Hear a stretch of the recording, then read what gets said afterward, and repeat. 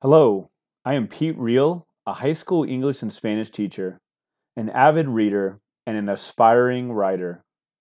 Thank you for listening to the Chills at Will podcast, in which we explore the visceral beauty of literature and its connection to our culture, our history, and ourselves.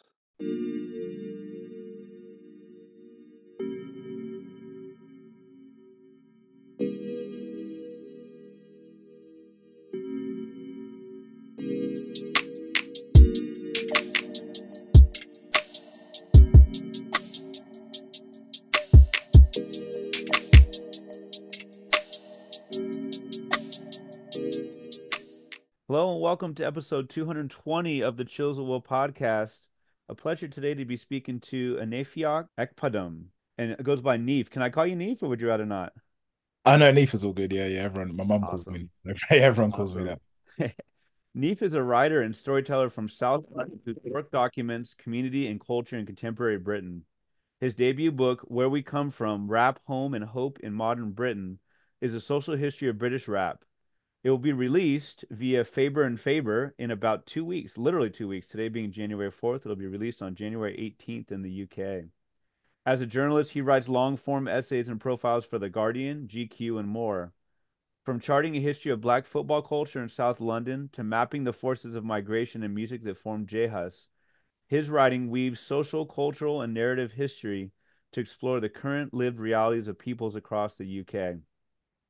His writing has been featured in a number of essay collections and anthologies, including Murky Books titles Keisha the Sket from 2021, and a new formation, How Black Players Shape the Modern Game in 2022, as well as Safe, On Black British Men Reclaiming Space, and that's from Trapeze in 2019. He was named on the Forbes 30 Under 30 list for media and marketing. He's a British Journalism Award winner for his work with The Guardian. He's also been named Culture Writer of the Year at the Freelance Writing Awards, and he's a fellow of the Royal Society of Arts. He has worked with Nike, Netflix, Google, BBC, the Premier League, Adidas, YouTube, Metallic Inc., Copa 90, and more. Good afternoon over to you in the UK. It's morning here. How are you doing today? Well, yeah. Good morning. I was gonna say good afternoon as well, but yeah, yeah. No, I'm all good. It's been as you say, like 2 weeks out from publication, so Ooh, just kind of yeah on the countdown now. But all good. How about dang. yourself? I want to say the acronym is BAME. Mm. Is that right? For like a royal crowning. Like there are definitely people mentioned in your book who have that. Oh, You know what I'm talking about? Yeah, yeah, MBE. Oh, Or pardon me. So I feel like that's next. Shoot, on that bio, you've done so much in such a short time, right? So pretty soon, right? MBE. Okay, all right. You're very humble. You're not going to say anything, but I'll say it for you. Uh, the book is a great one. It comes out in 2 weeks. We'll talk about it in a bit, but yeah, how's it feel being 2 weeks out? Is it surreal? Is it still not real yet? How's it feeling for you? Yeah, it's a bit of both, really. It's a lot of not really knowing what to expect. With this being my first book, it's Yeah. kind of like a completely new process. I kind of liken it to going to what we'd call secondary school for the first time or high school for the first time. It's like that Hmm. kind of first day, you don't really know what's going to happen. So Yeah. it's kind of waiting to see just how things are going to be. But I'm really looking forward to it. It's like totally unlike anything I've done before. And I think I worked on it for such a long time that I'm happy that it's now making its way out into the world and starting to make its way to other people as well. So it kind of feels Yeah. like a relationship with it in that intimate way is finishing, and now it's like going to start its whole own journey in that sense. I know there's like a million finish lines. Like you finished it, then you finished it, then you got it, Mm. edits and whatever. But like, when did you more or less finish it? Like, has it been done for 2 years? Like, how long has it kind of been done, quote unquote? Yeah, yeah. It's been done for probably done in the broadest sense for about a year or maybe yeah, about a year, I'd say, maybe Okay. about 10 months. That's when I did like my final drafts. And after that I had like proofing and spell Okay. checking and that kind of thing. But in terms of like the actual structure, narrative of it, all of the words in there, that was done about finished about maybe about 10 months ago. But then Yeah. we did the audiobook was literally like 2 months ago. So yeah, you still have like this Nice. continual relationship with it. Did you get to do the audiobook? Yeah, I read the audiobook Nice. for 4 days. Nice. So yeah, people are going to be hearing my voice for, I think it's, can't remember how many hours it is, but yeah, yeah. Any like any tips like drink a lot of water, like don't talk the rest of the day? Like how'd you keep your voice fresh? Yeah, drink a lot of water. Definitely drink water. And then the best tip I always got was from, I guess, the other readings I've done before was just like read it as if you're reading it to a friend or something like Okay. that. That kind of helps you feel most relaxed in that sense. And then try and Yeah. read slower as well because naturally you kind of talk quite fast in those situations. Um, Reading it slightly slower helped as well. But it was a really good process. I really enjoyed it. I feel like I learned about the book. You reading it in such quick reading the book in such quick succession like that, you kind of uh, see it from a different perspective. Whereas before, it's such a obviously like a long process. You're going chapter by chapter by chapter. I yeah. was reading it all in 3.5 days. I was like, oh, okay, like I really get the Huh. shape in a way I didn't get it before. Are you normally someone who reads your work out loud anyway, even if it wasn't for audiobook, like for editing purposes, revising purposes? Yeah, yeah, no, definitely. Yeah, I'd always try to Nice. read it out loud and to print it out as well Mm, before I like turn it in. So that part wasn't necessarily new. But I think definitely like the volume of reading it out loud, you start to yeah. see like how many words you like kind of are fond of and that you repeat quite often or like sentence structure or Okay. even just remembering where I was when I wrote certain things. It's Huh. a weird experience in that sense. Oh, that's cool. Some of the heavyweights definitely have weighed in the blurbs. Caleb Azuma Nelson, who's a well-known British writer for sure, definitely on Mhm. the younger side, done some great things. The book I've been waiting to read. I Mm. mean, how cool is that, right? Yeah, yeah. Musa Okwanga, I want to say he does like a lot with like with football, right? With soccer. Yeah, yeah, he has a Uh, brilliant podcast called yeah, Stadio. He's an author as well, but yeah, I know a lot of people know him for his podcast that he does with Ryan. And yeah. So he writes, it's a rousing, inspiring, often breathtaking history, and they're not lying, these guys. Like I said, we'll talk some more about it, but congrats. And how about before we kind of get into some other stuff, how about any shout outs, like any particular places where people should buy the book? Yeah, no, thank you. Definitely. There's signed copies at a lot of independent bookstores across England and the UK. So Pages of Hackney, Seven Oaks Bookshop as well, Libraria, which is in East London. Those are Okay, a few of the places you can go to. And I think bookshop.org as well, kind of if you go on there, that links you into a lot of where the independent bookshops are selling it. nice. I feel like I saw that on your website, maybe like a link tree. So, are you Mm. how where do we find you online as well? Yeah, so my website's Aniefiok, ecpodom.com. And also, but social media is also probably the best place to find me, which is an Atheok EKP at both Twitter and or X and Ah, Instagram. yeah, yeah, right, right. Hey, And we're from not there, trying to get sued, okay? No. yeah, yeah, you can find all the links there. Okay. Appreciate that. I'd love to know about growing up. You do such a great job. The book is so heartfelt in that you can tell that you're a fan, but it also has like the journalistic, I don't know, objectivity is maybe not the right word, and we'll talk about that again in a minute. But you do mention, some things about yourself. I want to say, pardon me if I got reversed it, but father is from Nigeria and your mother from Cameroon. Yeah, yeah, that's right. So I wonder, like, are you first generation? Like, I wonder about growing up. I mean, do you speak Igbo? Do you speak other languages at home? Were you monolingual English? I just wonder about kind of like language and like your reading and writing life growing up. Yeah, no, definitely. Yeah, my mum's from Cameroon and my dad's from Nigeria. They're both actually both from quite near each other. They're both from quite near the border, that Oh, Nigerian okay. Cameroon, yeah, like in Niger in the southeast of Nigeria. And my dad is from an ethnicity called Anang, which is in like the Akwa Ibom region, which is kind of one of the smaller ethnicities in Mm, Nigeria. But so he's bilingual. His first language is Anang, and mm, then second language is English. And my mum kind of just speaks English. Um, but yeah, growing up in the house, it was interesting in terms of things like books, and books were always around, but I'd always more just thought of them as entertainment more so. mm, So I'd read, I guess, a lot of Chinua Achebe. He was a famous Nigerian author. There was also Benjamin Zephaniah, who recently passed away. He was an amazing British author, writer, and so many other things too. So those were mm. some of my really first introductions into literature. But I was definitely like a reader more than anything, and I think that's probably the fondness I still have had for reading then, I still have for it now. Mm. But I wasn't necessarily thinking about writing a book or anything or at that stage, definitely. I Yeah. think with parents both immigrated to the country to the UK, to London in the 80s or so. Mhm. And I think growing up in that kind of community where a lot of their friends, pretty much all of their friends had done the same thing in one way or another. Same with some of their siblings too. So I kind of grew up in that kind of yeah, like West African community, which is straddled across different parts of South London, but also other parts of London too. Mm, And yeah, there weren't many people that were authors or writers. I don't think there was anyone essentially. I think that generation definitely had to prioritize things mm, like yeah, survival and trying to make a way for themselves. So that didn't necessarily lend itself to being able to mm, really pursue something as like I guess granular and as patient as you need to be as like mm, publishing. So I wasn't necessarily surrounded by loads of authors and stuff growing up, which was something that's not that unusual to me, but and not that unusual to a lot of my friends. Some of like the people who mentioned on the blurb, I think similar experiences. mm, But it kind of leads quite nicely into music because I feel like that was real.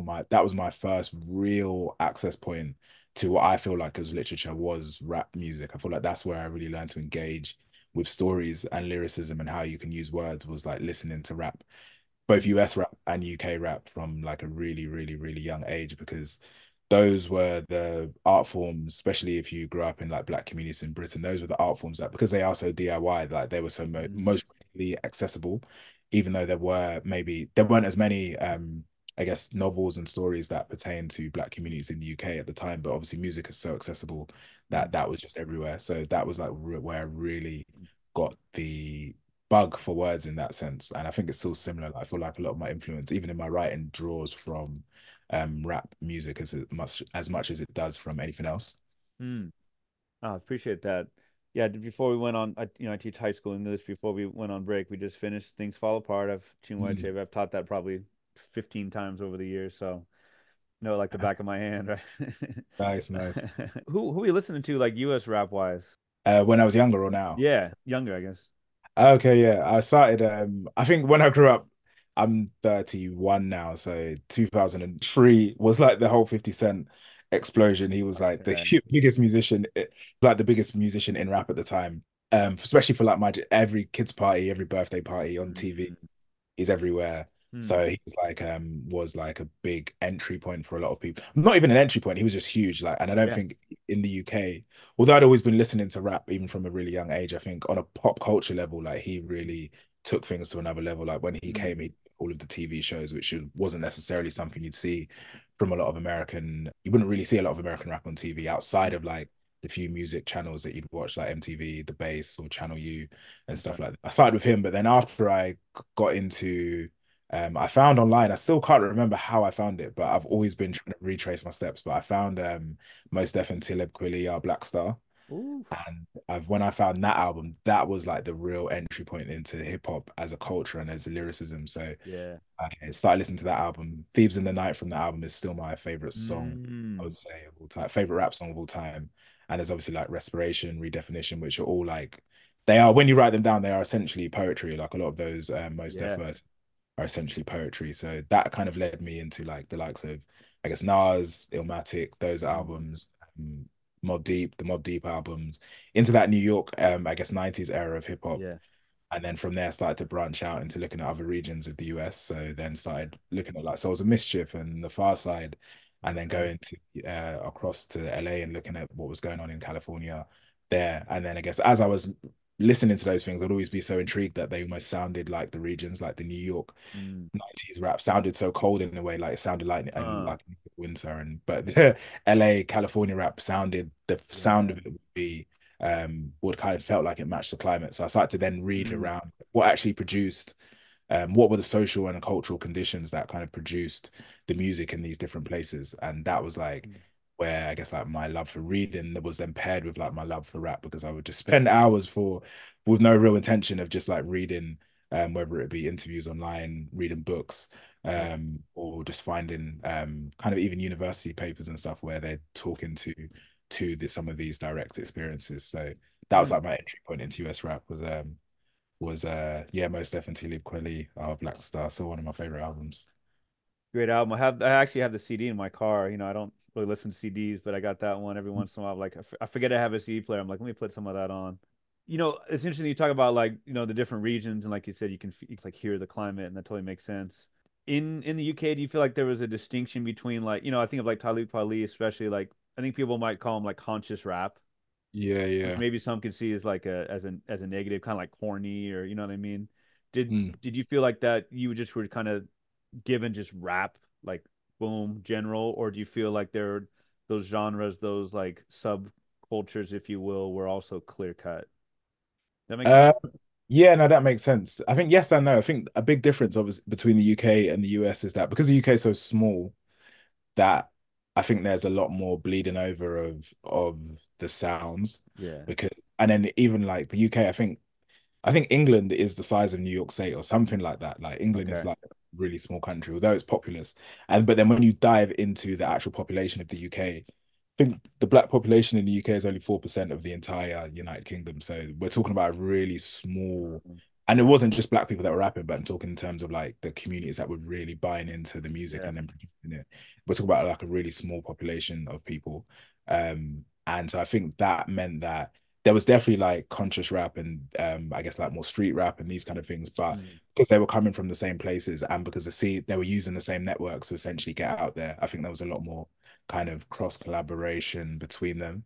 And then I think that also then goes to something I speak about in the book is the actual history of, I guess, UK rap and hip hop is as much tied in with, I guess, like Jamaican sound system culture Okay. as much as it is with US hip hop. So I think that's also a big thing because I guess a lot of the music here is kind of that blend, has been that kind of blend between Mm. US rap, but then with some kind of sound system culture in that sense. So Mm. genres like jungle or garage, which I guess are technically and traditionally not hip hop, even though they borrow from hip hop. Mm. Those are direct influences into UK rap today, if that makes sense. They're like kind of like the forefathers of UK rap and Yeah. grime today. So I think it's like the different cultural elements as well as like the population element makes it slightly different in that sense. I appreciate that. Back just your background, your formation. Like, what were some of the formative? I mean, what got you into being a writer? Was it again through music? Did you read some of the great Rolling Stone or some of the great music magazines and Vibe and Source? I'm not sure what the British ones are. What was Yeah, it yeah. got you into writing? Yeah, no, it was a few things. There was definitely I studied law at university, so I Uh, started university, I studied law. And it was like in hindsight, it's something that I didn't necessarily really want to do, but I think like when you have like African parents like very strict and like very one like very traditional education routes, like they want you to be at that age anyway, they want you to be like a lawyer or a okay. doctor. Is this kind of like the trope, like be the professional in that way, and then you kind of like, Yeah, I want yeah. to be more creative, and Yeah, yeah, yeah. So mm. I ended up doing law and then but I hated law. So I after about 2 weeks, I was like, I hate this. But Oh, I I think I stuck said 2 years, 2 weeks. yeah, no, that was quite early on. That's all I right. stuck with the Hey. course throughout the 3 years, throughout my undergraduate. So I did it, I finished it. But I Um, think what it did, it made me like really want to then have something that I really did enjoy doing, like almost like swung the pendulum the complete the other way. mhm. I always knew reading was something that I loved to do. So I started reading again, maybe like my last year of university. And I started discovering first I was just reading biographies. Like I'd read a lot of rap biographies. Like I read Mm. the Cent biography, I read the Prodigy biography, I think I read the LL Um, Cool J biography. Like I don't know what was happening in like the 90s, early 2000s. There's this wave of rap biographies that came out. um, I started to read those, and then when I came out of uni, I then started to read some of the magazine interviews. Like the Fader would used to do they still do, but they had like would do the really iconic cover stories.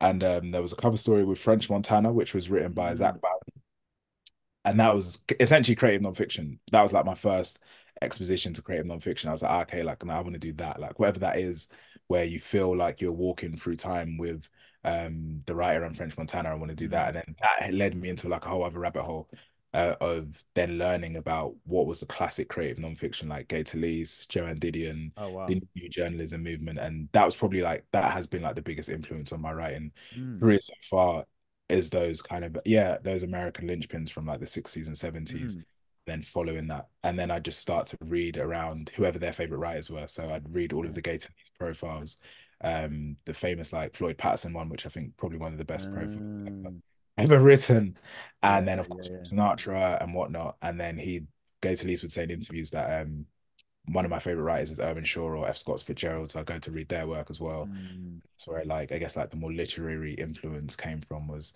yeah. studying like these people's work. And so now I've kind of seen my work as like combining that kind of creative nonfiction with the love for music and Mm. trying to pulling them into one space, if that makes sense. So Yeah. that was like where the love of writing came from, and the love of definitely creative nonfiction and narrative Mm. nonfiction essentially came from. Mm.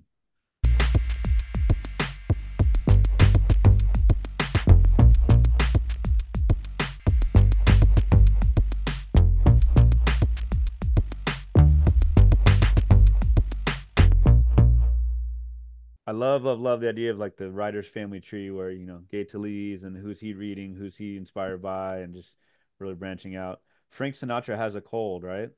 Yeah, the Ooh, famous that's a great one. profile. Yeah, incredible, really. Have you read the Kind Joe of, DiMaggio piece as well? yeah, yeah, another one of my Yes. favorites. Yeah, you're really, really good. Like they're Yeah. all kind of like short stories. They more feel like Mm-hmm. fiction than anything else, and that was a big thing for me. That's always what I'm even trying to reach for in my own work is to Uh, make it feel as real as possible. right. I spoke with Greg Bishop. He's a sports writer, and he was saying he went to Syracuse, and one of Mm, his maybe it wasn't even related to Syracuse, but one of his mentors is Gay Talese. wow. So I had it set up where he said, "Hey, I can have him sign a book for you, leave it in New York." And I was actually had I don't know if I directly was an email with Gay Talese, but I was like a second hand. A friend was supposed to pick up the book. It fell through, but I was like, "Man, Gay Talese." No. Yeah. Oh my gosh. As you've gotten into the more recent years, who are some of the I'm sure you're still reading the classics and the greats, but who are some of the current writers who you're just like can't wait for, her next article or his next book or whatever? Yeah, I think now it's definitely based around I read a lot of more fiction and narrative nonfiction, probably the Mm. two things I read the most. And that was definitely the case whilst trying to write the book as well. But always Wright Thompson, who obviously from ESPN, I think is probably one of the best Oh living yeah. writers at the minute. I think I've literally read everything that he's written probably Mm. five times over, Yeah. and maybe listen to every interview he's done just to try and pick up like as many jewels and gems from it as possible. Mm. Uh, and then also from him, I then learned about Gary Smith at Sports Okay. Illustrated. I Yeah. don't think he writes there anymore, but yeah, some of the American sports writing, I think is like some of the most powerful like I think literature that modern literature anyway that's come out of journalism in that sense. I think Mm. it I guess sports is such a place where story is embedded in the nature of the games and Mm. what we bring to the games as well. And I think there's been some great journalism around that. So Mm. Smith and Wright Thompson for sure. Then outside of that, on more of a fiction side, there's an author from New York called Jacqueline Woodson, Yeah. who I read quite often, and she has like some amazing novels, Red at the Bone, and another Brooklyn in particular. She's someone I read very, very often still.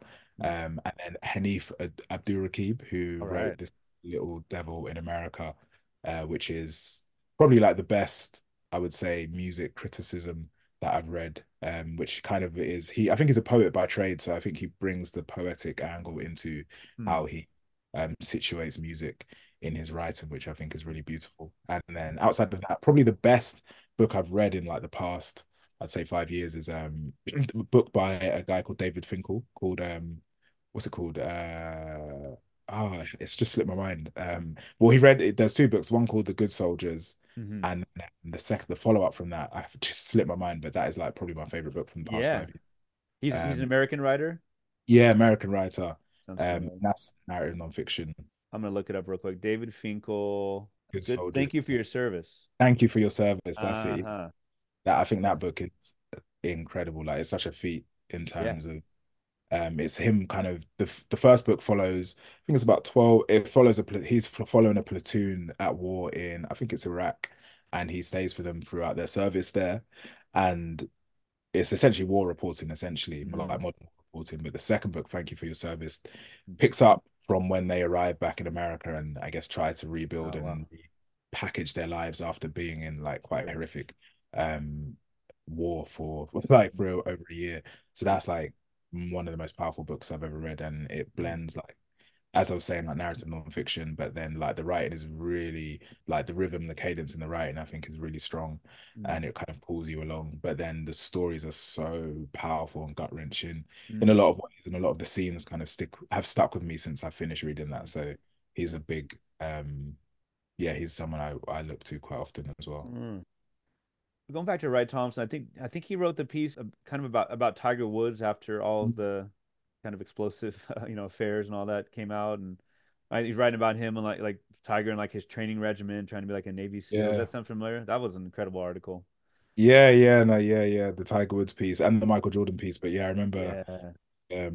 yeah, I've read that Tiger Woods piece several times, and Hmm. it's quite amazing to think that he's one of the most famous sports people on earth, and he was able to have that level of detail about Right. the ins and outs of his life. And then when you hear him talk about what it took to report that story, yeah, you kind of makes you just want to work a bit harder because he was talking about knowing like where his private plane was landing so he could go and do all of these Shoot. different crazy stuff and all of the different people he spoke to for what is essentially a profile. Like a profile is at max maybe 5,000 words. So Mm, work to go into that piece, yeah. a real testament, I think, to his reporting skills as well. I'll never forget the line where I think it was Michael Jordan was talking about in an interview. He said they were like it was at a club with Derek Jeter, Michael Mm. Jordan, and Tiger Woods. And Tiger Woods said something to the effect. He turned to Jordan and Jeter. And he's like, how do you get girls? And they're like Yeah, laugh. They laugh because like you're. But he was like serious. Just so much detail and so many interesting yeah. anecdotes. Oh my gosh. I want to say the Hanif has a book coming out this year. Does that sound right? Maybe. Yeah, I think it's a book about basketball. I Yeah. can't it slipped my mind now as well, but I Always remember. next year, or there's always next year, something to that effect. Yeah. Awesome. Awesome. Well, it's so cool to hear about your writer family tree because you have such an incredible way of making them more general, more specific, and more personal. I wonder about like your interview style, like for this book in particular. Like, did you? I mean, a lot of it was, you're in a kebab house or you're in a chicken shop or whatever, like a restaurant. It seems like a lot of based around food, which makes sense. But like, how do you just in general, how do you like engender trust in your subjects? Yeah, it was interesting with this book. It was because before the book, I'd done and I still do like a lot of journalism, culture and music journalism, but within that, a lot of profiles. But I guess because profiles, there's usually like a time constraint on them in terms of you have Mm, deadlines and whatnot. So those were tended to be, especially for like the Guardian and British GQ, which are bigger publications. It means you tend to have less time with the people that you're speaking to. So, and I really wanted to break. A big part of me wanted to write where we come from was to kind of break out from that and really get to sink under the skin with people and really spend mm, time with them in that way. So one of the things I did then for the book was there was kind of no remit in terms of we just hung out when it came to reporting. It was kind of the exact opposite of what I'd been doing in journalism. We just hang out mm. for 7 hours, 8 hours, 12 Yeah. hours. And I just follow people throughout their days and just do that repeatedly I did that for about 5 years Mm, essentially, and would just go and say like, hey, are you free today? I'm coming down to Cardiff or I'm coming up to Birmingham, and then we just hang out for mm, a day, and then I maybe come back and see them the next day, or I'd go and see someone else the next day after that. So that was like a lot of the reporting process was just trying to spend as much time with people as possible in terms of to being able to really get to a place where they feel comfortable with me mm, and they seem like and they I guess then feel comfortable enough to open up about I guess some of the things that have happened in their life and whatnot. mm, The person I actually got that from is he used to be at the Washington Post, he's at the New York Times now, I think, is Ellie Saslaw, who he does like a lot of reported pieces in that sense. And he would say like it's just the art of hanging around essentially, like mm. hang around people as long as you can, Yeah. and you just get to know them on a human level. And that was like the real process of reporting was yeah, just turning up with people. Some people I saw go, I remember seeing like from the first reporting, there's a guy in the West Midlands, which is a place called Birmingham, which is in the West Midlands. There's a guy in the book called Despa. And I think the first time we hung out, I think his son was a baby. And by the last time we did it, his son could Uh, walk. And the last time I saw yeah. his son could walk and I think could talk maybe. And Huh. so we'd been doing it for such a long time Right. that I'd seen like these people grow over those 4 or 5 years as well, which was quite an incredible thing. And I think time is like the probably like in terms of what moves a story along and what makes a story the most engrossing, especially Mm, nonfiction. Time is probably like one of the best um assets at your disposal essentially is that if you can yeah. have show that movement of time. So a lot of it was just yeah, just hanging around hanging around and Uh, speaking to people, there you then just go. recording my iPhone, yeah. I'm sure it probably evolved as the process went on, but just the idea of like, did you have a goal with this book? I mean, where we come from is definitely it's about the Midlands, it's about South London, it's about South Wales. It really Mm. gives us up close view of where these rappers and artists come from. would you say you had a goal in mind, or like I said, did it evolve as you went on? Yeah, it definitely evolved as I went on. But I knew that I wanted to all of those kind of narrative nonfiction pieces I was talking about before. I knew that I wanted to bring that like serious study of people's lives and these communities to this genre of music and to the places that birthed the music. So that was always something I had in mind of when I'd look around, when I'd read all of these pieces, essentially like they were all like American. And so you'd Yes. never really see it focused on Britain. And then you would rarely see it focused on rappers or people who make rap or have been associated with rap in that way. So I was like, I want to bring that like real examination of people's lives and the conditions of places to these communities Mm. across the UK. So that was always the intention.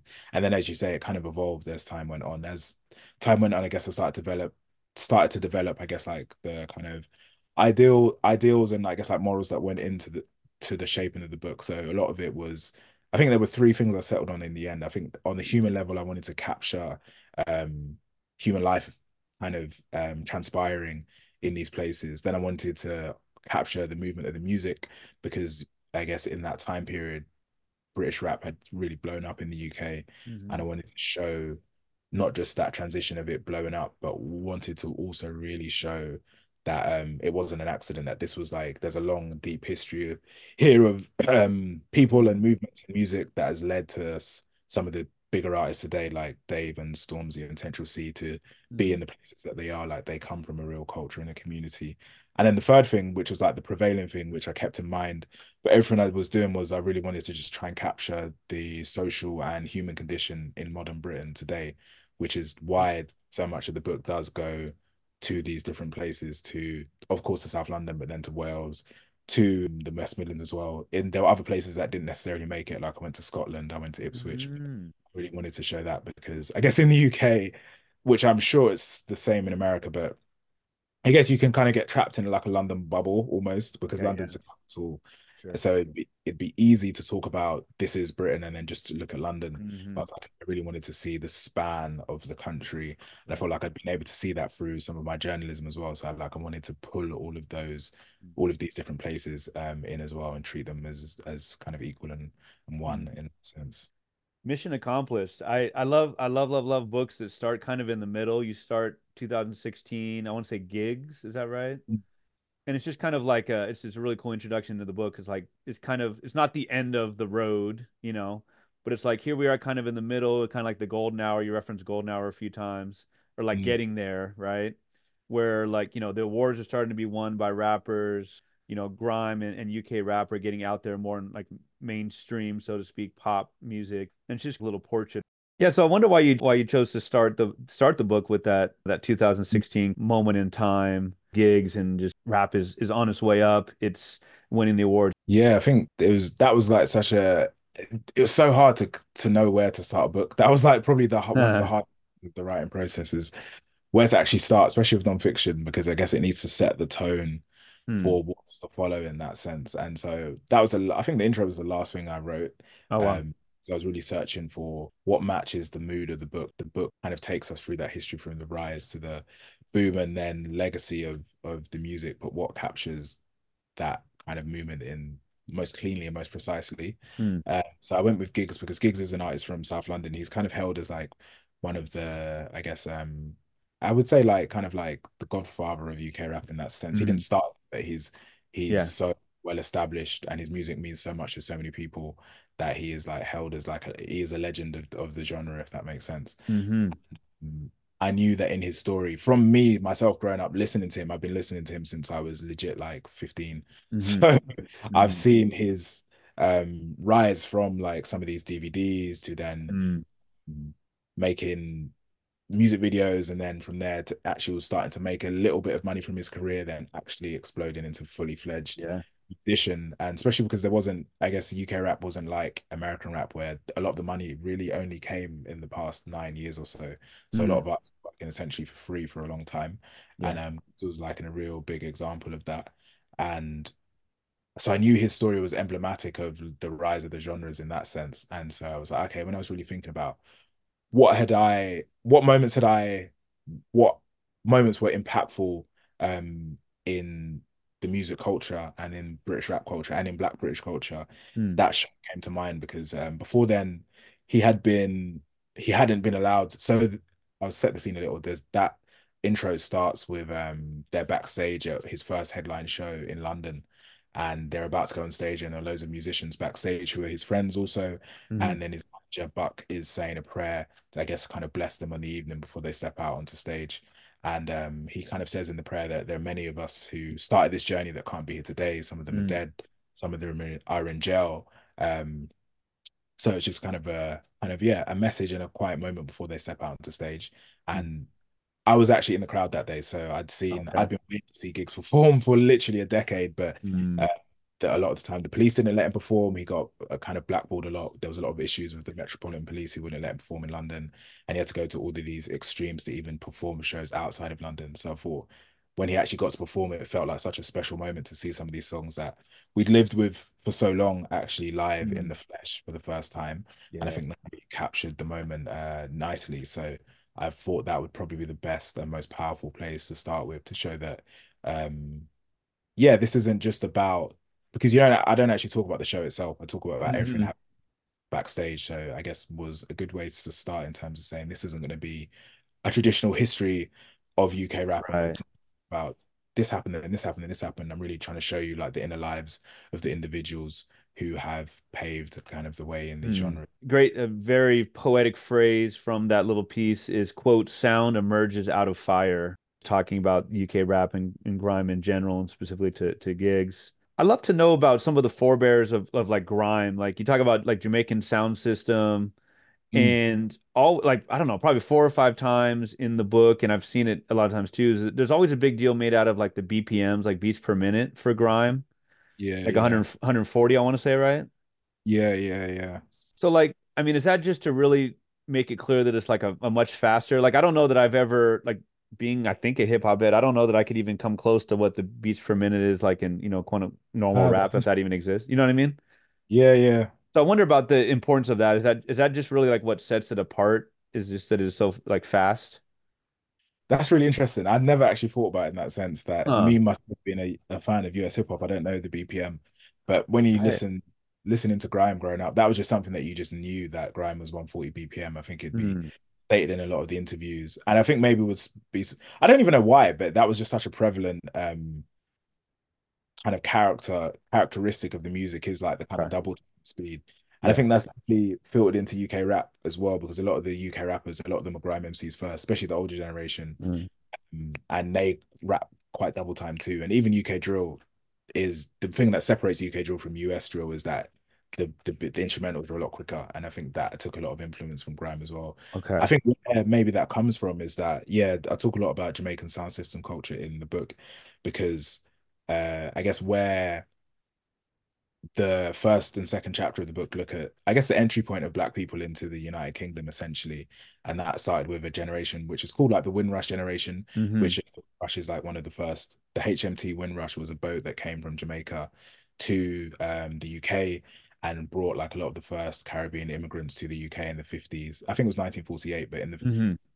50s and 60s, like that's when like en masse Caribbean people from and a lot of them from Jamaica started to arrive in the Mm. UK after the World War, after the Second World War, and helps kind of rebuild the country in that sense. But Hmm. of course, they came, they brought music too, and as they continue to come, they continue to bring music too. So of course, like reggae being very huge, but then when you start to get into sound system culture, that's like when you see the first shoots of like black, specifically black and British high of genres starting to Mm. emerge in that sense. So there are a lot of musicians like Tipper Irie or Smiley Culture who were started to then I guess they call it toasting, which would be Mm. they talking over the records, but they'd be talking in British accents for the first time. I'd be talking about Uh, British life for the first time. And that is like kind of like the root and stem of like where this all kind of begins, if that makes sense. And hmm. from sound systems, of course, been huge in the United Kingdom ever since. Like we have things like Notting Hill Carnival, which is essentially half sound systems, essentially shuts down West London for a whole weekend. Mm. Uh, and so a lot of the music roots and stem is there. So then you fast forward maybe, I don't know, a few decades to a genre like grime, where to experience grime, like a lot of the initial innovators of grime, their uncles or their dads or their granddads were sound system operators. So naturally, like that Mm, through. So a lot of grime started on pirate radio stations where they're hmm. kind of doing the same thing. They're going back and forth over like a turning selection of instrumentals and whatnot. And I Yeah, think in that, like the music was quite fast as they do that. The instrumentals were quite fast as they would do that. And I think that is maybe where the speed comes from. yeah, And I think that's like why the link to sound system culture is so important because it is literally a generational passing down of the baton almost. And right. I guess British migration, they're now like the Black British population is a lot more. There are a lot more ethnicities. So there, of course, like, I'm from West Africa. There's people from East Africa and all of these different places too. But with sound system culture being so prevalent, like a lot of the people then fed into that still. Hmm. I mean, I would guess you know about like Twista and like Bone Thugs and Harmony. Yeah, yeah, yeah, Like I'm yeah. trying to think like what their BPM would be, you know, or what the like their rap style, you know, no, like it used to be known as tongue twister, like you Yeah, know. yeah, yeah, Right. yeah. I'm thinking of one of my students who was a huge like everything I taught Spanish, and he was somehow able to get Chief Keef into everything that was done in the class. So right, Nah, he'd be drill, right? yeah, yeah. Chief, I think he was one Okay. of the originals, right? Yeah, yeah. Was his music more derivative of UK drill or vice versa? Vice versa. So I think he Okay. was one of the originators. I think pe people like him, King Louis in Chicago, and then I know in that was I can't remember even what year that was, but Mm. obviously that started to blow up, and then when it kind of jumped across the pond to the UK, Hmm. first iterations of UK drill were kind of very reminiscent of that, like the big like booming beats and instrumentals. Yeah. But then it started to like I guess settle in to the UK. The instrumentals started to change, and then that's when it started to get quite quicker, and you saw Mm. some of the influence from grime and from UK rap started to filter in, and yeah, the instrumentals got a lot quicker. So it kind of Yeah. evolved into its own like subgenre in that sense. Well, I love the way that your repetition in the chapters about like the Windrush generation, which you just mentioned.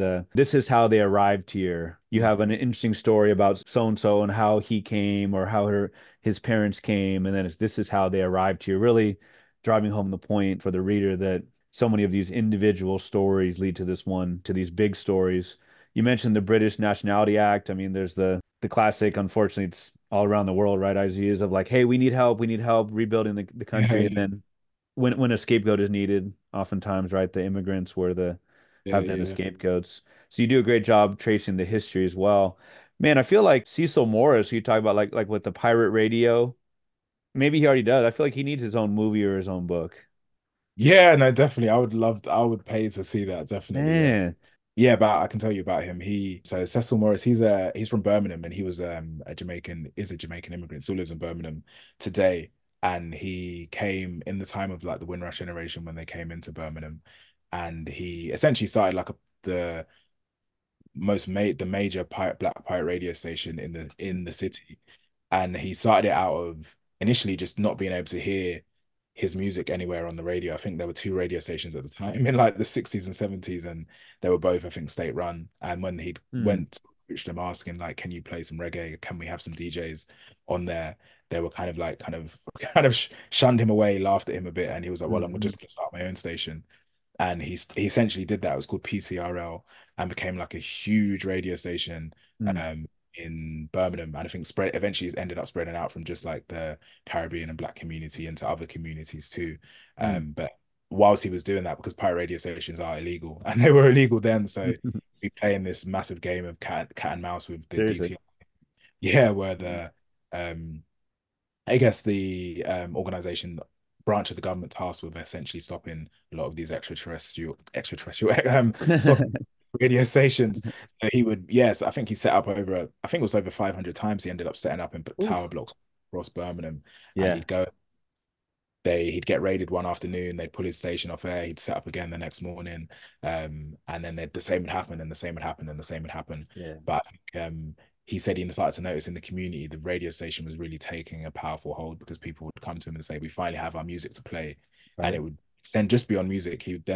They'd broadcast like funeral dates and all of these really Mm. important community aspects to people who maybe couldn't get in touch with relatives or loved ones, and it Yeah. became a real linchpin, a real bastion of the community in that sense. So yeah, he's got an Man. incredible story. And then to be able to like sit with him and hear that and hear him tell his story, Yeah. be able to trace that was really special too, because I think that does show. a lot of the lineage of what we've been talking Mm. about, you see how connected it is to a lot of those individuals who initially came to Britain. Yeah, I think you said five. I think it might have been 1,500 you referenced in the book, the amount of times he had to Yeah, move. But yeah, I mean, he probably obviously he probably couldn't even count. Like, yeah, yeah, right. yeah. So I'm trying to figure his generation. So I mean, would he be like in his 70s now, maybe, or? Yeah, I think he's either in his 70s or 80s. Yeah, Okay. yeah, Yeah. And yeah, you yeah. talked about how, you wrote about how there were times like in 1981 was seemed like that there were a lot of uprisings, police against police brutality and just the way that people in poverty were often treated. You talk about how you put on the music to calm the nerves, right? Yeah, yeah, no, definitely. I think the radio station started after there was riots in the UK, across the UK in 1981 and 1985. And 1981, there were riots in Handsworth, Birmingham, which was like an epicenter of like the Caribbean Mm, community, and a lot of that was became out of yeah, police brutality. I think England was in recession at the time in general, so there was economic problems, there were social problems, and hmm then racial problems on top of that. And I think, as happens with those time periods, you had people kind of capitalizing on the frustration of the time by then blaming essentially immigrants. So a lot of mm, communities were being blamed for a lot of the trouble that was going on in the UK. And then I think also the police, yeah, essentially, yeah, there was a lot of police brutality when you read mm, accounts of this, hear people speak about it. That was a major factor too, people feeling like they were being treated like dirt, essentially. And so from that, that kind of laid the kindling for the uprisings and riots that happened in 1981. And when that happened, Cecil, his, I guess, motivation was to stop the young people in the community going out to join hmm and calm their nerves. So he started to play music from his first pirate radio station from his bedroom, mm, and grew and grew and grew. And then 1985 riots came back to Birmingham, and he did the same thing again. And I think after that, then people started to write him saying like, "We really need this station. Like, I have yeah. who's a DJ. Can you teach him how to DJ? I have a son who does X, Y, Z." And so you really see like the role that the station played in the community, and not just on a musical Mm. level. I might embarrass myself with this British reference here, but this idea of him setting up and then the police would come and raid it and like almost like a Benny Hill episode, no? Yeah, yeah, yeah, yeah, Like cat and mouse, man. yeah. Cat and mouse, essentially. Dude, so interesting. The book kind of goes on a little bit more to So Solid. I'm thinking of like Wu-Tang Clan or something like that, but even the Wu-Tang Clan didn't have like 30 in the crew like you talked Yeah, about, right? yeah. And so like in around 2001, they were winning some big awards. They were really making a name for themselves. Would you call that garage at the time or Yeah, their yeah, that's style? like, yeah, yeah. I think over here we call it garage, but Okay. say, yeah, yeah, Okay, yeah, okay. yeah, yeah. But yeah, it was garage, like UKG or garage as it's called. Uh-huh. In that there was like the dark, so like garage in general was like quite upbeat. I wouldn't say necessarily uplifting, but kind of party and club music essentially. Like Uh-huh. people would party, and there's a lot of R&B samples in there, that Yeah, kind of thing. But then So Solid's take on garage was like slightly darker in a sense, like right. a lot of instrumentals were darker, and they're essentially talking about street life, essentially, like which hmm you hadn't necessarily heard in garage at that time. And I think that's where you start to see the influence from US hip hop even more, because um yeah, that comparison to the Wu-Tang is interesting, because that's what the Wu-Tang were doing, social commentary essentially hmm on music, and that's what So Solid were doing. And I think they, where the instrumentals start to get darker and maybe a tiny bit more open for MCs to be able to vocalize over them, Right. they could then have full on verses. Whereas before, garage was more about like choruses and hooks and sweet choruses. Mm, Right, there isn't that much space for an MC to really talk at length. It's more about keeping the music going and making sure the atmosphere in the club stays up, mm, if that makes sense. Whereas like the darker end of garage, which So Solid were doing, was less space for rapping essentially. And you see like that's where the yeah. influence from rap really comes in. And they're talking about Mm, yeah, up in South London throughout the late 90s, early noughties is yeah. essentially what music is. And yeah, but it blows up, they become huge. Like they were like one of the biggest groups growing up, from even when I was growing up, from what I hmm remember, like they had #1 records. All of this stuff was quite unheard of. And they said they broke a lot of ground and broke a lot of barriers in that sense, and were kind of the precursor to grime and UK rap. Today, when you speak to a lot of the older generation of grime mm, MCs and UK rappers, um, and you ask them who was that beacon of a music career even being possible, a lot of them will mention So Solid because of mm. that journey. Yeah. As the book goes on, you get into Despo, who you'd referenced a little bit earlier, and it's pretty cool because he almost, I think he's maybe, I think the second to last chapter is about him, so he kind of bookends the book in some ways. But just about in the West Midlands and Grimes' beginnings. It's interesting. I kind of maybe 15 years later, but like how you talk about like So Sol with like their darker music, Mm. about how this kind of parallels like the US, maybe gangster rap in the late 80s and 90s. Yeah, Ice yeah. Cube talked about it being like the music, like CNN for the hood. I don't know if I'm saying that exactly right, but I just remember. like the 80s, it was a lot of like boom boom bap and mostly not or not all, but like very like upbeat. But doesn't mean that the what came later was wrong. It was just more honest, right? More raw Yeah, no, definitely. And I think a reflection when you hear about the stories reflection. of Birmingham was like in the 90s and the Hmm. noughties, it definitely sounds like the music was a reflection of what was Uh-huh. happening. Uh, Yeah. they had like a really dark period in terms of, I think people talk about in the book there was like a crack epidemic, again, Hmm. like troubles in the UK and all of these things. And I think the music reflected the harshness of what was going on at the time, Hmm. especially but across the UK too. So I feel like Desper, he was someone that came in, I guess, at the end of Garage as Mm. Grime started, as Grime was starting, and he kind of that's where he kind of picks up the baton in the region. Mm. It's like a new genre is kind of being birthed out of the old genre, and Grime is a lot darker than Garage. Yeah. The instrumentals are a lot darker, faster as well. And then the content of the music that the MCs are talking about again is tends to be a lot more focused on like what was going on in like the streets and stuff like that, as opposed Mm. to necessarily like yeah, grime wasn't necessarily made for clubs in the same way that garage was. So yeah. For some reason, I'm picturing Shine right now. You remember Shine? Yeah. Just like I mean, one of like his I can't remember the name of his first, I remember like his first song just blew up, but like New York, and he has roots in I want to say Belize and like the Caribbean, Yeah. but just dark, but like that New York City kind of vibe. But I wonder about how much of like the he was inspired by, let's say, the Caribbean and vice versa, Mm, and grime and how all those come together. So you go on and talk about South Wales and mm. Phil and Dell and like the Asteroid Boys, right?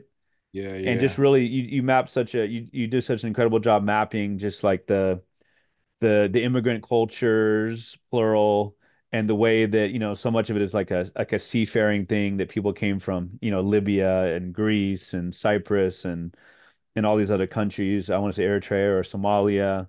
Mm. A lot of it kind of like a mariner thing, and how they feel very much left out of the economically forgotten peoples in many ways. Yeah. I think you do a great job too, just really describing the physical geography of the place, and I really feel like I got to know it. Was South Wales foreign to you as well, or is that something you knew pretty well before you did this reporting? Yeah, no, South Wales was completely foreign to me Yeah. before. I think I'd been to Wales once as a kid. There's like a mountain range in Wales called Snowdonia, which like you may get to go to on a school trip or something. But Uh, yeah, Wales was completely foreign to me, which was mm, took the longest to report on and took the most research because I didn't really know the genesis of those things. Whereas like in London and Birmingham, I knew like the Windrush generation is such a thing that sure. growing up that it wasn't that hard to then access what I needed to find out. Whereas Hmm. Wales is completely foreign to me. I didn't a lot of the stuff in the book I didn't know until until I spoke Yeah. to them. As you say, like it starts with talking about the history of migration into Wales and Wales having one of the oldest black and ethnic communities in the UK because of it's right by the sea, it's right by the docks. So Hmm.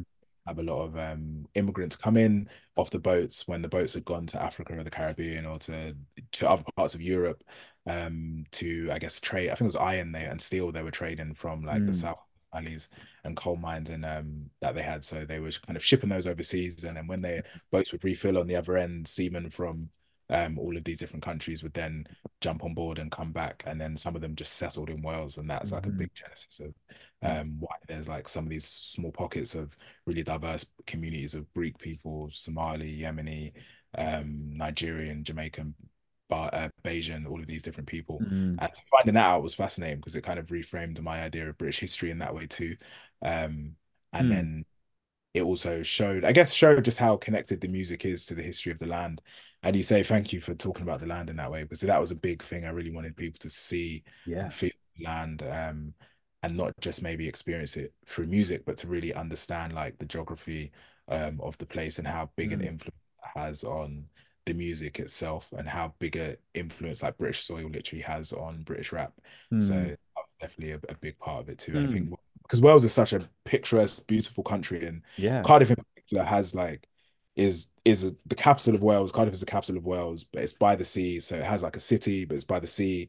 But then it has these mountain ranges, just maybe a not far drive outside of Cardiff at all. Then it Hmm. has these valleys, so it has like everything in like this span of like maybe 40 minutes. So I Hmm. really want to bring some of that in because it is such a unique place, and occupies such a unique place in British history. Hmm.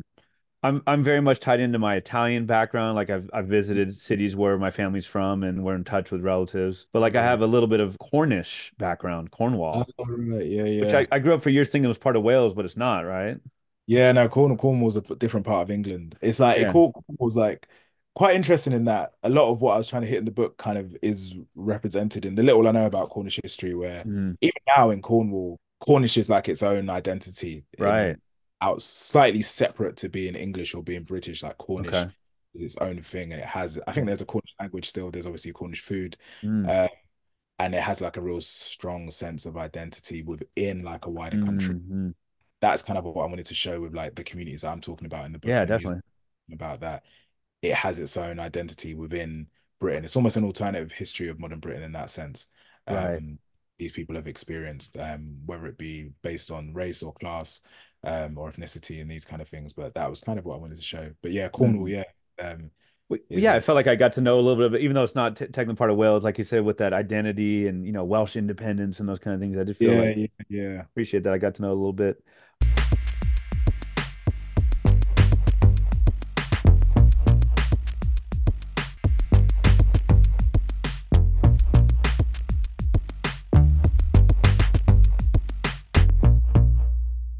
I've heard people say, and they seem like they're always defensive, and they're mostly always white. They'll say in England, racism is not as much of a problem as class, which I'm sure is complete BS.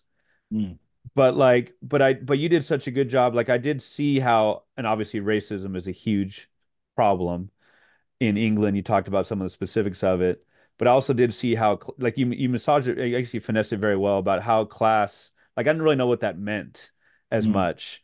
And I think you did a really good job with, with all the stories, all the individual stories. You really get to see what class means in these certain yeah. parts of England. And of course, it's only, it's three cities. It's not the whole country, but I feel like I got a much better understanding of that. I wonder if you learned anything about class in Yeah, no, recording I this did book. actually. I think class is so baked into British society, which is yeah, it's like entrenched into British society in that way. Even in the way it's spoken about, like I feel Hmm.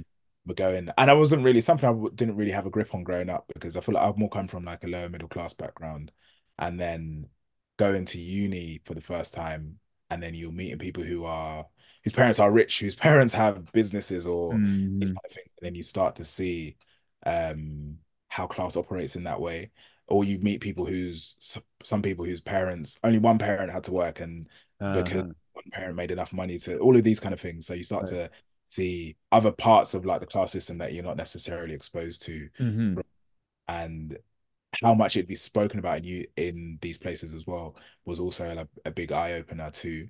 And I think that kind of opened my eyes to class. But I think it wasn't something I did intentionally. Like I Mm. knew that I was the music, of course, comes out of working class communities. So I knew that was going to be just inherent in the stories because a lot of the people are working. Most of the people in the book are working class. So I Mm. knew that was going to be an element of it. But it's probably when I went to Wales that I learned the most because you have like I think be class will be different depending on where you live. So like London being the capital city, um, you can be a working class person or a middle class person or someone who's really rich. But I guess the although the opportunity may not be the same, the just the what is in front of you is maybe the same, if that makes sense. Sure. Like Yeah, yeah. I know people who have come from working class backgrounds and then gone to amazing schools because just because the schools are next door, if that makes sense. So you Hmm. Hmm. yeah, these kind of things. Or obviously London is the epicenter of in the UK of like business, music, culture. So you're exposed to all of these things growing up, or you can see them growing up. Hmm. You can get the train to galleries, which are free, although a lot of people won't do that. But Ah. in Wales, in the more rural parts, you start to see class mixed in with the regionality aspect of it. There's a Mm. chap about the South Wales valleys and a guy called Luke, and Mm. he's talking about being from a place where there isn't like very visible signs of other things you can do with your life because everything is so far away. Like Mm. Cardiff, let alone London. Like Cardiff is far away in itself, so there isn't Yeah. the exposure to opportunities and things like that. So that taught me a lot about class in terms of Hmm. how it operates on a regional level too, and on a national level, because he would say stuff like he didn't know private school was a thing until he got to uni and stuff Hmm. like that. And if you're in London or in Birmingham, you may not go to private school, you may not be able to afford to go to private school, but Yeah. you know of their existence at least. And it kind of reminded me of the Southwest Valleys. I was saying recently that I went to America. I went to Charleston in Hmm. South Carolina, and that was kind of the same feeling, like very rural, more rural place than I'd been to, like before I'd been to New York, Atlanta, which Okay. big city, and then Sure. go to Charleston, which was a bit more withdrawn. You start to see like how I guess everything isn't on your doorstep, Hmm. um, in the same way. And I think then if you add like an economic factors into that, that of Hmm. course it's very difficult for Hmm. people if you have like the same economic level of access or same money that someone who's middle class or upper class has. Hmm. In the book, you go back to South London, obviously big city, but sprawling areas, and you talk about Cadet and just about how like grime and rap kind of fuse and also kind of sprout their own wings, and just really interesting ways in which they come together and also kind of separate and kind of Mm, evolve or move on. Um, and so we obviously get to know him a lot more as the book goes on. But mm. it's interesting too. You talk about like Despa, like he kind of grows up or feels like he has to grow up, and he works at Apple, like Yeah, yeah, classic like yeah. corporate desk job, right? Yeah, yeah. And it's like, he's not loving it, but he's making some money. He feels like, oh, I'm, more grown up. You talk about Krept and Conan, who seem like a big time duo. Mm, And they're just one of the things I was so struck by in the book is how much vulnerability so many of mm. these artists show. Conan had that horrible shooting in his family. I want to say his stepdad was killed. Yeah, yeah, stepdad. They inspired like Stormzy. He Mm. quit his job, like, hey, I'm going to do music full time, and eventually Cadet. More people being inspired with the Astro Boys, and they're kind of like their South Wales anthem, and they do Broke, and other people are like, hey, we can put our place on the map, whether it's South Wales, South London. So Despa, I guess, right? He goes into I don't want to say the podcast space, or he does this Meet the Artist on YouTube, and that's Yeah, where yeah. I saw a lot of that vulnerability. And you were talking Mm. about how you got to meet JK and Daps like in the quote unquote golden hour. I wonder about Yeah, like meet the artists and how their vulnerability showed, and about how you got to really speak with these guys like on a personal level, and not just you, but like the whole country started to see these guys in that way. yeah, no, JK and Daps. I think such a big thing that came out of reporting all of these stories is because, as I said, because the music wasn't like didn't make money for a very long time. Yeah. So until 2014, 2015, the music wasn't viable for a lot of people. So you have a lot of people doing it out of passion now and out of the hope of what could be and the dream of what could be, Mm-hmm. which forms a lot of those early stories in the book. And a lot of the stories in the book is fueled from that. People chasing a dream that doesn't necessarily seem attainable, and the human toll, the emotional toll, the social toll that takes on you as you do that. And I think being able to speak to them about that, I think provided gave a lot of depth, but was also a commonality between them. So when I'd start to speak to, even before I started the book, some of those interviews come from like reporting that I do for journalism. Mm-hmm. And I started to notice those themes of what the sacrifice people were making for something that may ultimately not pay off. So you have people quitting their jobs and they have children to look after, but they have Right. like this random thing that they want to make music. That was the case for Despa. That was the case for Daps on the Map, both from Mm-hmm. in the West Midlands, and similar situation with JK2. So hearing people pour out those stories was quite humbling in a lot of ways, and you can't like not respect them for taking that risk and Yeah. gamble in their lives. And I think also kind of reflects like the gambles a lot of their parents and grandparents took in that same way. Mm. So there's an inherent like DIY thing there. But that was like quite special and quite powerful to hear because I think it shows like as I was saying, the big aim for the book was to show that what had gone into this moment of the music blowing up and people now being able to become millionaires and win award Mm-hmm. shows, awards and be on GQ front cover, Vogue front cover, all of these Mm-hmm. different things. There was a lot of sacrifice and a lot of stories of people who you may not hear about that actually helped build that ground for them. And Yeah. used someone like Stormzy from South London, who is one of the biggest artists in the country now, regardless of genre. You Mm. see like the deep history of music in South London and the deep history of people in South London who had been building these scenes quietly before like they'd emerged onto a Mm-hmm. national stage. And that was something I wanted to show like how connected someone like that is to everything that's come before him. And someone like Cadet, who was friends with Stormzy, is connected to that history too and is a living testimony to that history as well. Yeah. Early on in the book, Wikipedia, if that's a verb, I Wikipedia cadet, and I was Mm, so upset to see that he was killed in an auto accident. yeah, And you let us know about his background. You let us know, like I said, about that hustle, about that DIY, about his even doubting himself, yeah, but also yeah. saying, hey, like I'm gonna be, I forget the stadium, I'm gonna be here in 2 years, or Mm, someone, people telling him that, like, and then he did make it big in some ways, and he definitely made it big, unfortunately, more so after he died. There mm, was a tribute show. You said it could have been millions of dollars in fees for like what 25 acts that were part of yeah. it. But I mean, it was a beautiful thing, and then obviously, unfortunately, it was after his death. But I wonder what his legacy is, what he made from his career, and how he'll be remembered. Yeah, that was such a difficult story to write in that sense because yeah, Mm, he's another person I'd been listening to for years and years and years and yeah. years. And his music always had like has a real vulnerability in it, like a stark vulnerability that you don't necessarily hear in music in general. I think there's Mm, always two kinds of vulnerability in music, and especially rap is like there's vulnerability on the level of I'm telling you like what's happened to me. okay. Um, there is still sometimes like a bit of like bravado of like I overcame this still, Yeah, yeah, and yeah. then to a complete next level of not only have I been on the receiving end of these things, I've also done these things that I'm not proud of, or Huh. relationships with his mum, with his father, with women and whatnot, with his family, and that stark honesty, or goes to a space where a lot of men don't talk about like the real deepest kind of vulnerabilities they face when it comes to relationships or things with Yeah. their parents and whatnot. So it was like a stark level of introspection I hadn't really seen before, and Mm, that was something he was really known for at the time. And he would write these really personal stories and songs and put them out for the public to hear, which of course made such a big impact because hmm. everybody navigating through some kind of personal difficulty or something or relationship in their own life which they could relate to.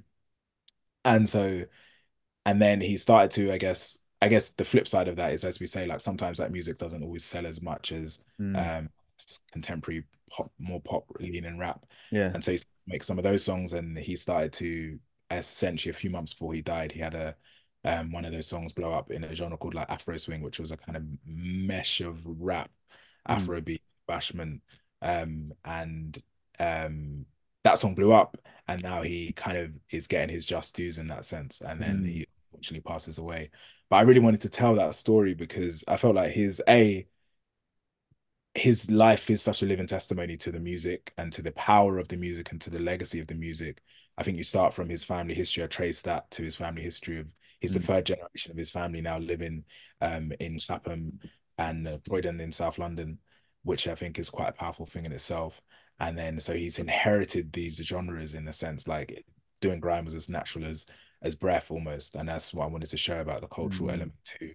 And then, but also, then I remember when he passed away and the kind of shockwaves that sent through the everybody who was a fan of the music and whatnot. And then of course his family too. But I remember seeing just how celebrated his life was.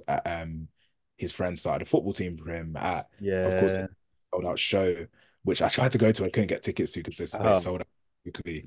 Um, and then at Glastonbury, when Stormzy headlined Glastonbury, I think the first British rapper to headline Glastonbury, I think the first Mm, solo act headline Glastonbury as well. Like he has a tribute in his set to Glastonbury, into Cadet in his set at Glastonbury. So when I was seeing all of these different things, made me think that he, on a communal level, not just a music level, on a community level, like he's somebody that's deeply touched people and is mm, now celebrated by his community in the same aspect.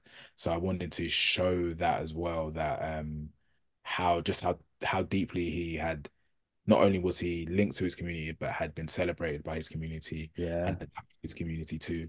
And to also show then how much community is a part of the music as well. Like there is a real culture that the music comes from.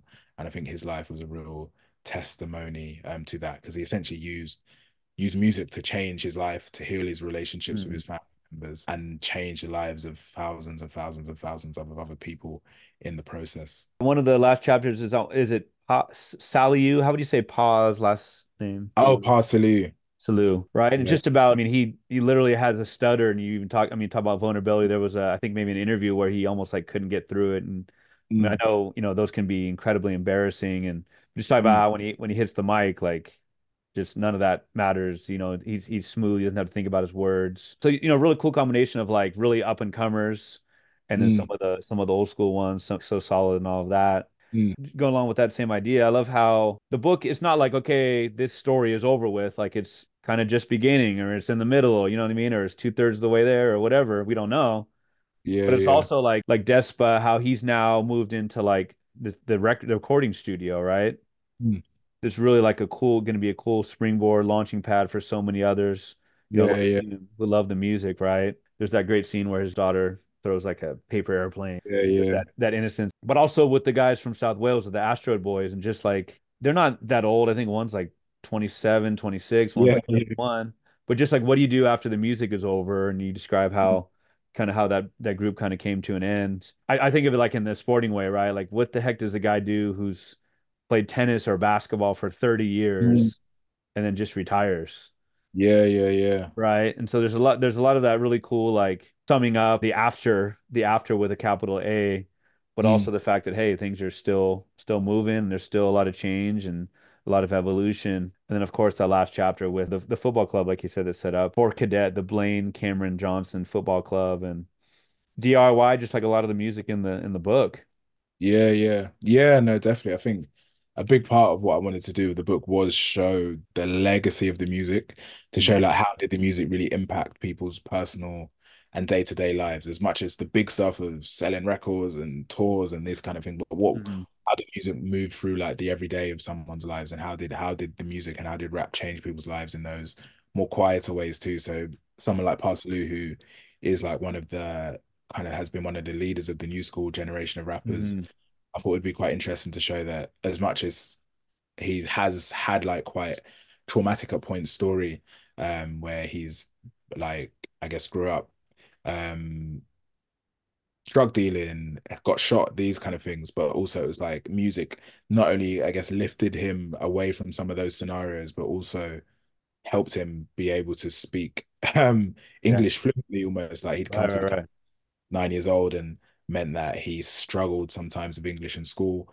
And then, but when he found music, he found like a clear way to express himself. And I think that's quite a Mm, powerful thing too. And the same with, as you say, with Despa, who'd always wanted to start a music studio, has been able to do that. Whereas for other people who maybe the music didn't take them all the way to stardom, yeah. like some of the Astro Boys, and they then are now rebalancing and doing other things in their lives. I wanted to show just like how music is threaded through like the everyday Mm, lives and what the real legacy of the music has been, yeah. in that sense too, and to show how impactful and how important it is, to people all across the country.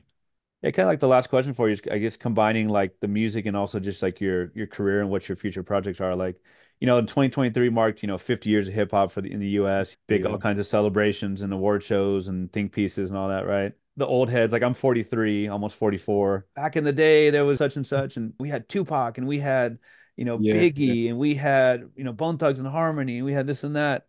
And this music now is mumble rap, blah blah blah. I guess my question is kind of, where do you see like the genres plural going? Are you thinking you're going to be charting, like, do you have some other ideas about what you'll be charting? And also, like in the book, there aren't that many women referenced, and I don't think that's your ignorance. I think that's probably like music in general, like hip hop in general, like the world in general, that women haven't been given, have been given short shrift, to put it lightly. So I wonder about like kind of how you see the music evolving now that it's becoming popular. Does it necessarily have to like sell out? Mm. You know what I mean? And just kind of like where you see yourself in that mix. Yeah, that's interesting. Yeah, because Sorry, that's a I lot of questions. That's a lot there.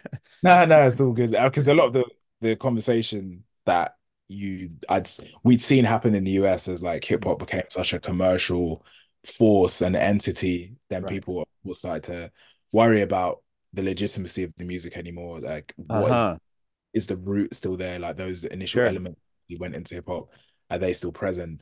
Does the music have substance anymore? Is it catering for the community anymore? You're Mm. starting to see those conversations started to be had here as the music has become like a commercial, Yeah. um in the UK and outside of the UK as well. Like British rap is huge now, all Mm. in all of these different markets across the world. So you're starting to see that conversation had. I think there maybe like the I think there I think maybe I'm always an optimistic person, so I'm always going to say that I see good coming from the expansion of the scene, because I think a lot of these artists are now able to have careers as musicians, which I think has led to even like better albums and stuff now that maybe we Okay. didn't necessarily have back in the day, because I guess there's just more time to be able to create something. If you have time, Mhm.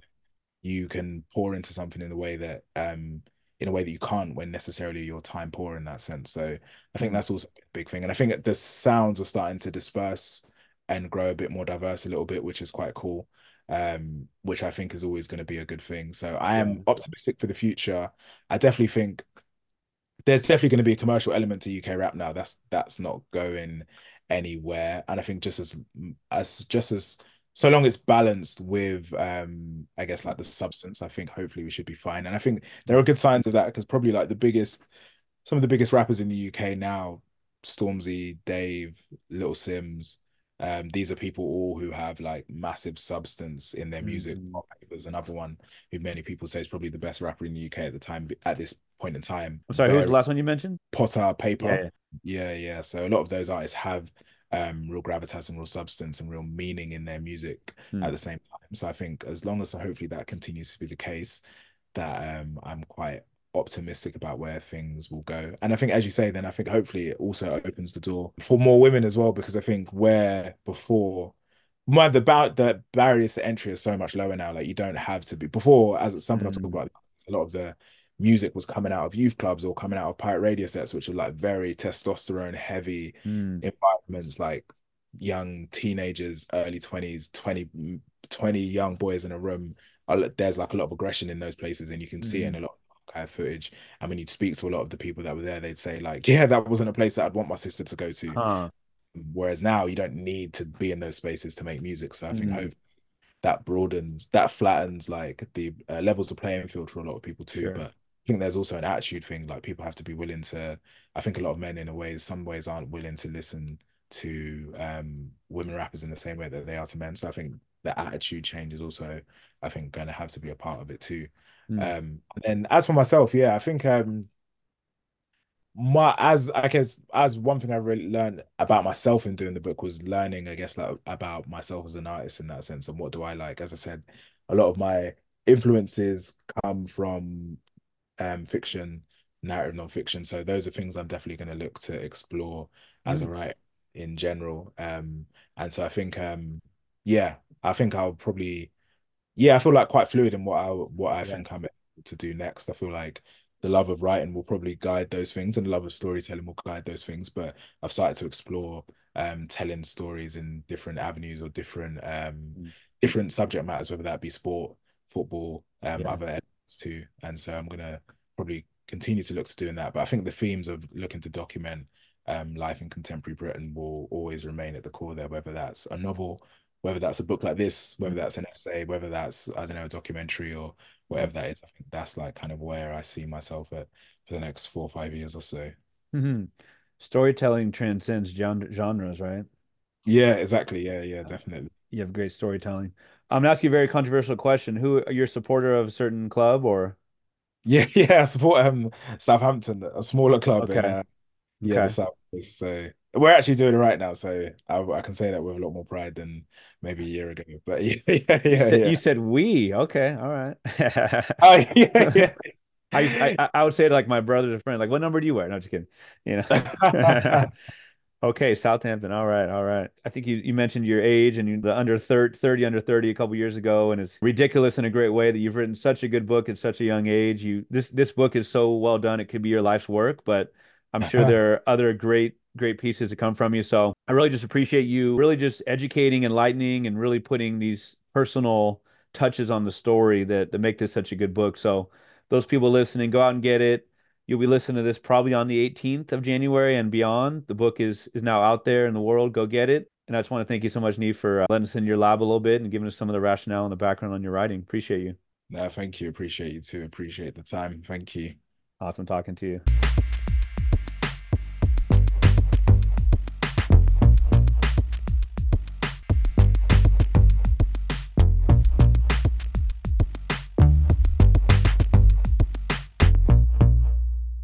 What a pleasure it has been to speak with Neef. Continued good luck to him with his writing and his important work. And thank you for listening to this episode of the Chills of Will podcast. Very excited to say that this episode will soon go live, probably by the end of January, early February, with Chicago Review of Books. In the coming months, you'll see 1 to 2 episodes a month that will be featured. The audio will be featured on Chicago Review of Books website, as well as an interview that is culled from the audio. So you will see in a few weeks, again, late January, early February, you will see this episode with Neef, the audio on the Chicago Review of Books page, and you'll also see a short written interview that is culled from that audio. Thank you so much to Michael Welch and Rachel Leone and the whole Chicago Review of Books family. Speaking of the Chills at Will podcast, you can now subscribe on Apple Podcasts. Please leave a 5-star review. You can also ask for it by name using Alexa and find it on Stitcher, Spotify, and on Amazon Music. Follow me on Instagram where I'm at Chills at Will Podcast, or on Twitter where I'm at Chills at Will PO1, the number 1. You can also subscribe to the Chills at Will YouTube channel. That is the Chills at Will Podcast YouTube channel, where you will see this episode and many others. Like what you heard today? Please retweet episode info, share on social media, and also via word of mouth. It all helps, and it is all much appreciated. Sign up now for the Chills at Will Podcast Patreon. It can be found at patreon.com/Chills at Will Podcast Peter Real. Upcoming episodes include an episode with Alex Squadron and his book about the G League, with Karen Outen and her novel. These are just some of the exciting episodes coming up. Bonus episodes. Check out the page that describes the benefits of a Patreon membership, including cool swag and these bonus episodes I previously referenced.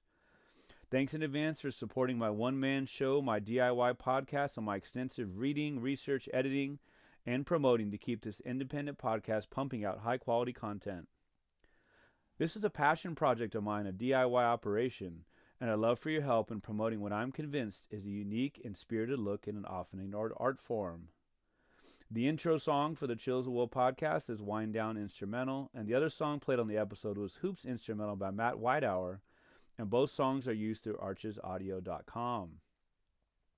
Please tune in for episode 221 with Martha Ann Toll, whose debut novel, Three Muses, was shortlisted for the Gotham Book Prize and won the Petrichor Prize for finely crafted fiction.